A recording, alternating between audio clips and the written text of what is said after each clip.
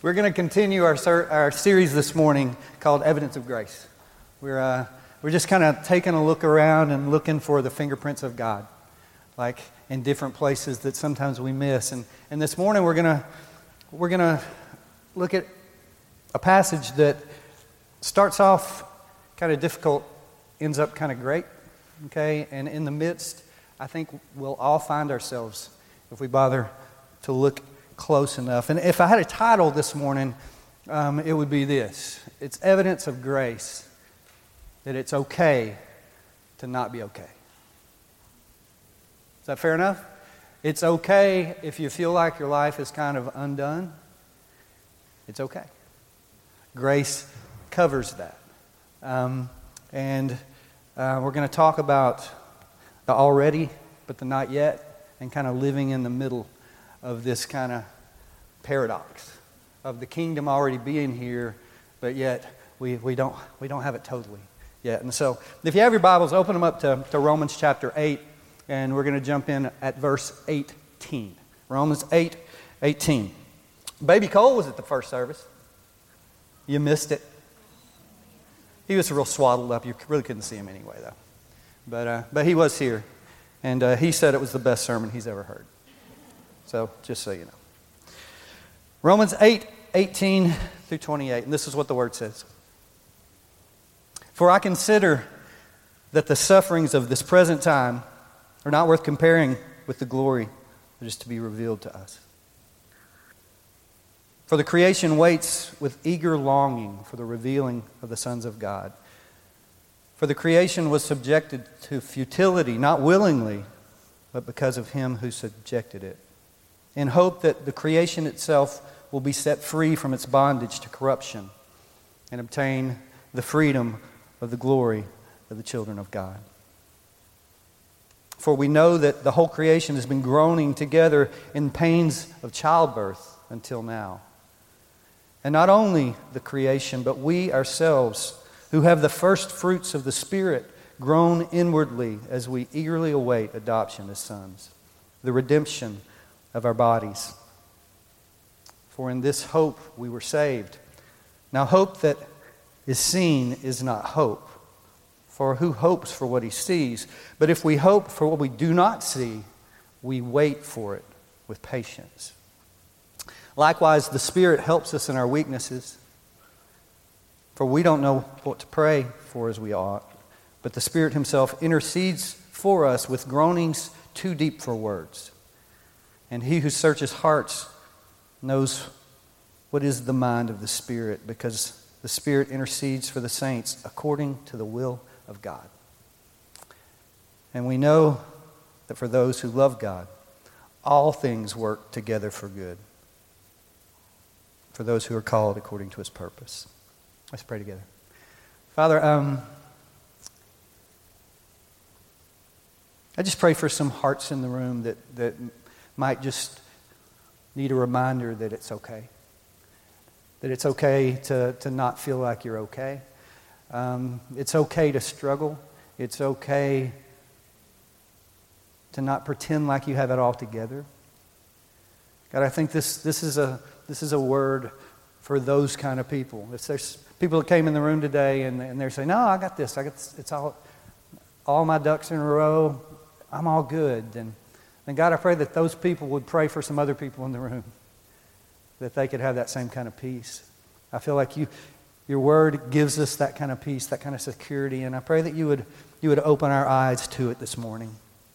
I really don't have much to say, so I pray that the things that I do say would matter. And I pray it in Jesus' name. Amen. The Apostle Paul is writing here to the church at Rome, and the theme here of sufferings, the sufferings of this present time, are not worth comparing to the glory that will be revealed in us.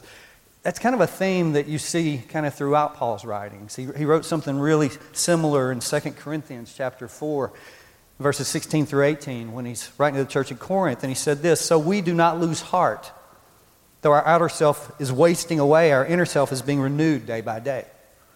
For this light momentary affliction is preparing for us an eternal weight of glory beyond all comparison." Really similar to what he says in Romans when he says, "For I consider that the sufferings of this present time are not worth comparing to the glory that's going to be revealed." I don't know what your suffering is today, but I know that you have them. And the suffering of this present time hurts because it's this present time, right?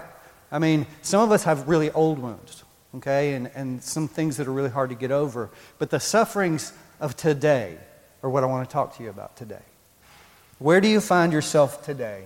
What are you suffering with today that you think, I just don't, I'm not sure. I'm not sure I can get through this. I'm not sure I can get over that. I can't keep all these balls in the air. I can't keep the plates from falling and crashing to the ground. Paul has a word for you today.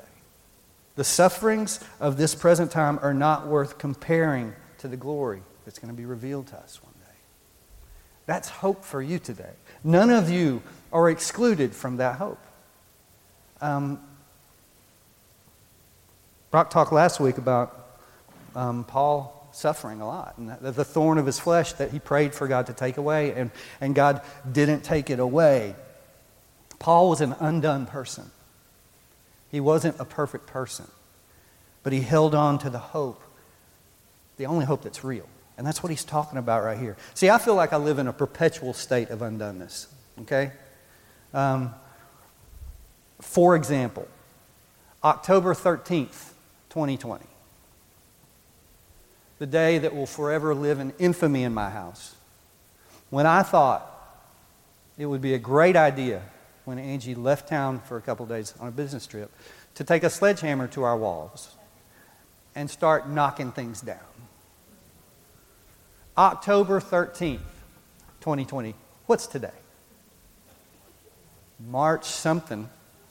Like almost 6 months later, ever since that day, it's like home hasn't been a sanctuary for me. I've talked about this before. It actually got me depressed. Like I went into depression probably the first time in my life thinking I'm never going to be able to fix this. We finally got a couch yesterday. No, that's a big deal, okay? We have a place for someone else to sit in the room besides me. See, I had a chair, but no one else had a chair. Undoneness. So many things have been done in that room that have just sapped the life out of me. Had to take all the walls down, shove all the electrical stuff up into the attic, hoping that someone would be able to find it again one day. Take out like 3 different floors, subfloors. So much has been done. It's beautiful right now. But you know what? We still don't have cabinets for the island. And regardless of everything else that's been done in that room, I go and I stare at those stupid cabinets. Well, the one that we have. It's a hole in the floor, basically. The undoneness of that steals joy that you should be celebrating all that's... I mean, I haven't killed myself or anyone else. It's amazing. The plumbing all works in my house now. There are so many things to celebrate, but there's not an island. And you know what? Once there's an island, then we need countertops. Undoneness robs me of perspective. Is anybody else like that? In your life today, is there anything that you'd be willing to say, this is undone, it's keeping me from doing the things I need to do, thinking about the things I need to think about, loving people the way I need to love them? See, spiritually speaking, we all live in this perpetual state of undoneness. It's like already, but not yet. See, Jesus came to usher in His kingdom. He said, the kingdom of God is at hand. But yet, it won't be completed till He comes back. So we live in the in-between time, okay? And so we have all these promises that we've been promised, but we haven't experienced a lot of them yet, right? But we're strangers and aliens in a country that's not our own. This is not our home, right? I mean, and you can get really confused about the already, but not yet, if you allow yourself to be. I mean, for example, Romans 8:15 says we're already adopted in Christ. But then Romans 8:23 says we're still waiting for our adoption. Ephesians 1:7 says we're already redeemed in Christ, but then Ephesians 4:30 says we're not quite redeemed yet. We're We're already sanctified according to 1 Corinthians 1, but you're not yet sanctified in 1 Thessalonians. We're already saved in Ephesians 2, but not yet saved in Romans 5:9. Is anybody else confused by this stuff? I mean, it's the already, but the not yet. Both are true. Hebrews 10:14 says this, talking about Jesus. For by a single offering, He, Jesus, has perfected for all time, past tense, those who are being made holy or being sanctified. So He's perfected us, but yet we're still being made holy. We're still undone. And it's okay. It's okay to admit that we're undone. I want to look at this passage of Scripture from Romans chapter 8. And I'm serious. All I have is 5 sentences, basically, that I want to pull out of this passage. Truths that I think, if we let them in, can change the way we see ourselves, the way we love our families, the way we serve the church, the way we forgive. In this one passage. Okay, are we ready? 5 things. First one is this. Not yet is okay because of the already. The not yet, the undone, is okay because of what He's already done. You see, we talked about this a couple of weeks ago. The war is over. When Jesus said, "It is finished," He meant it. The war is over, but the battles still rage on, and the battles present themselves as this present suffering. But Paul says that suffering, no matter what it is, no matter how brightly it's beeping on your radar screen of your life and you can't focus on anything else, it's not worth comparing. It's not even worth it. Do you understand what I'm saying? Because of what He's already done. What's He done for you? Somebody tell me. What's Jesus already done for you? He died for you. What else has He done for you? Come on. What else? And the list goes on and on. He redeems you. If you're in Christ, on your worst day, He saw you. And He set His affection on you. Made you an heir to a kingdom. Done. Completed. What He's done for you already is enough. See, this life, no matter how long we live it, whether we have 2 days or 200 years, is a vapor. Right? This present suffering will pass. And then there'll be tomorrow's suffering. But none of it is worth comparing to the glory of what He's already done for you and what He's coming to do for you. Because He's coming to take us home. To usher us into this kingdom fully. See, we can be okay with the undone because of what He's already done. We should be okay with the not yet because of the already. Those things should be true. See, yesterday's blessings are the ammunition that you use to fight against the challenges of today. The blessings, things He did for you yesterday. Let us not be like this, like that little kid at Christmas time. And you get the big stack of presents. We're the worst at this at my house, by the way. Okay? We're the worst. Stupid amount of presents. And you can't open one fast enough to get to the next one just because we got to do it in one day, right? You know, and so open a present, put it aside, next present, forgetting about the one before. Anybody else ever witnessed anything like this? Guys, spiritually speaking, do we do that with God? Do we just receive blessings, put them in our pocket, and then wait for the next one? Forget about what He's already done, and then when trouble hits, when suffering comes, we don't go back and think about that. Guys, remembering, we started this whole series talking about gratitude, right? This is kind of a gratitude sermon, but it's bigger than that. It's realizing,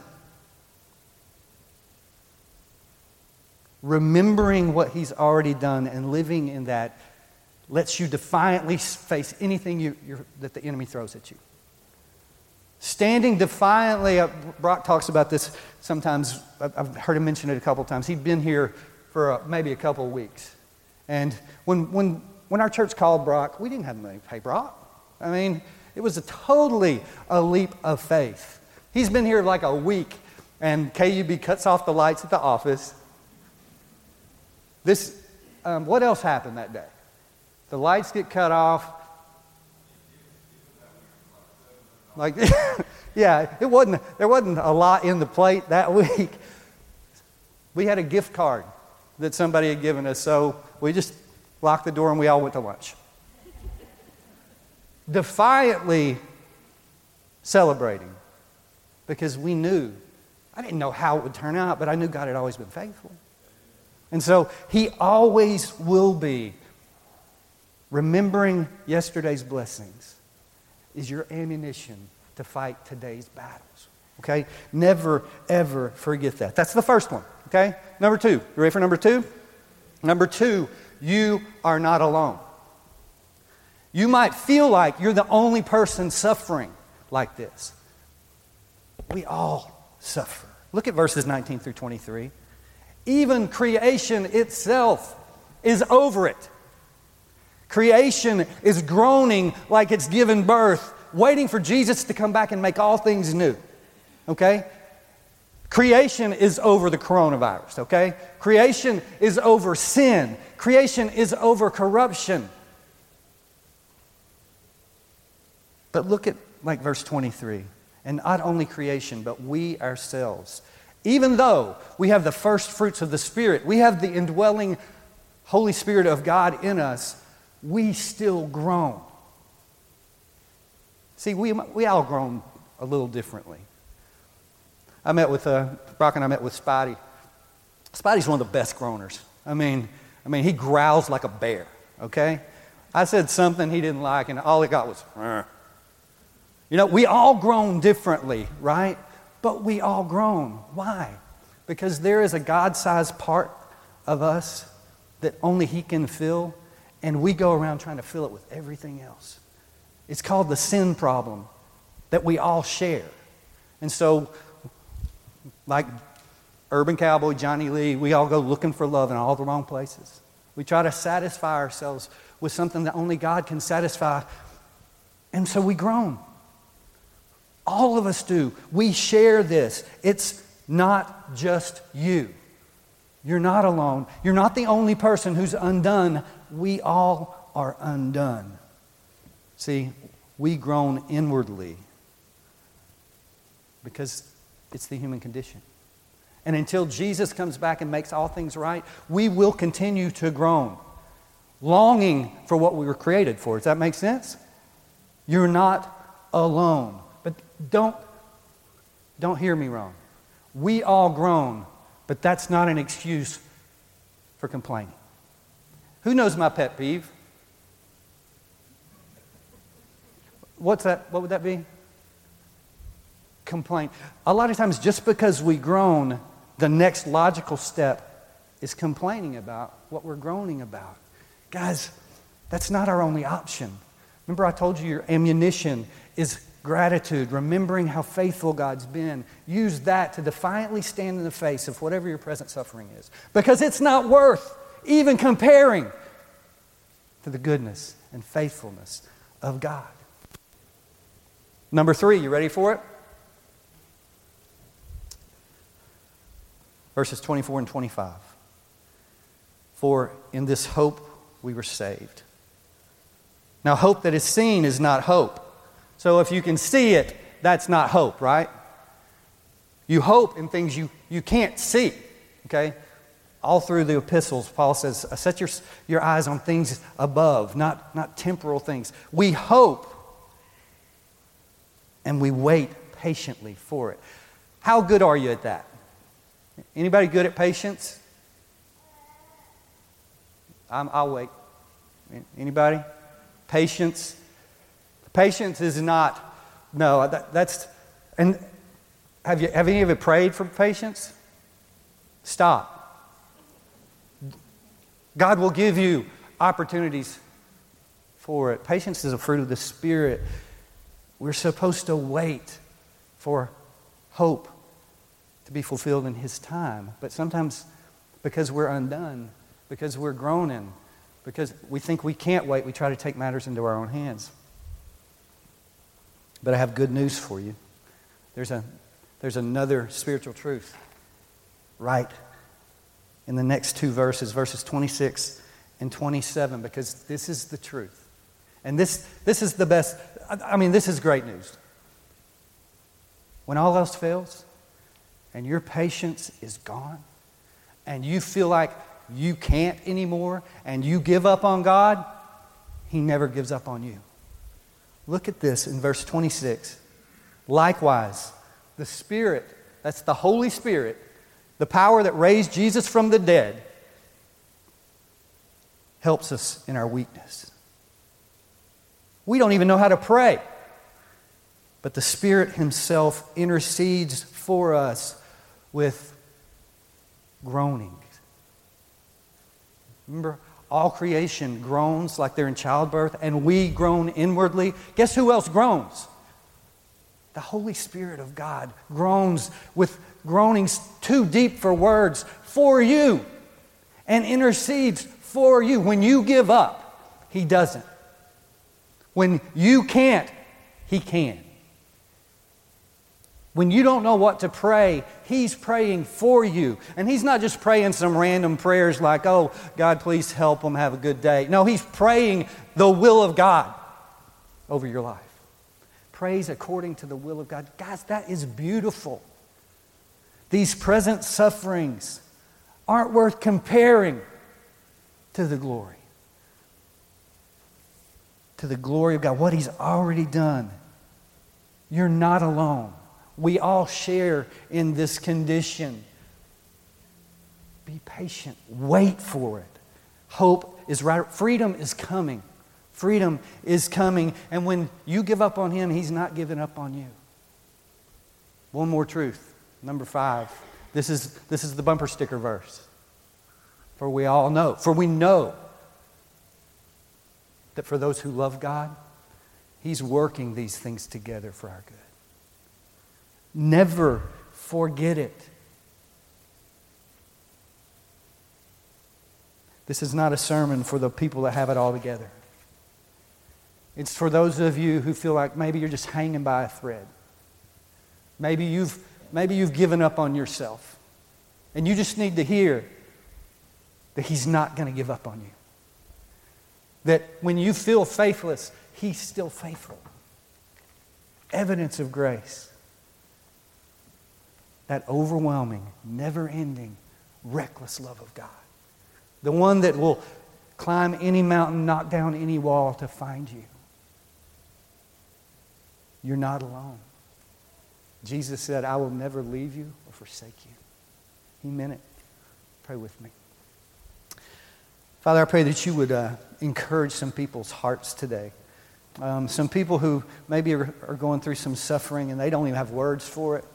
God, thank you, Holy Spirit, for those groanings too deep for words. Thank you for interceding for us with the Father. Thank you for leading us into the will of God. Thank you for not letting us settle for our own will. God, give us the perspective of Paul that says these light and momentary afflictions, these present sufferings, yeah, they hurt now. But you're bigger than that. Help us to just take steps of faith in spite of circumstances, in spite of pain, in spite of brokenness and undoneness. I pray that some people might just be okay with not being okay. They might just humble themselves before you, that you might lift them up, that they might bring their broken pieces to you and watch you make beauty out of the ashes yet again. You've always been faithful to us. You always will be. It's a gift to live in your grace. May we extend it to one another. In Jesus' name.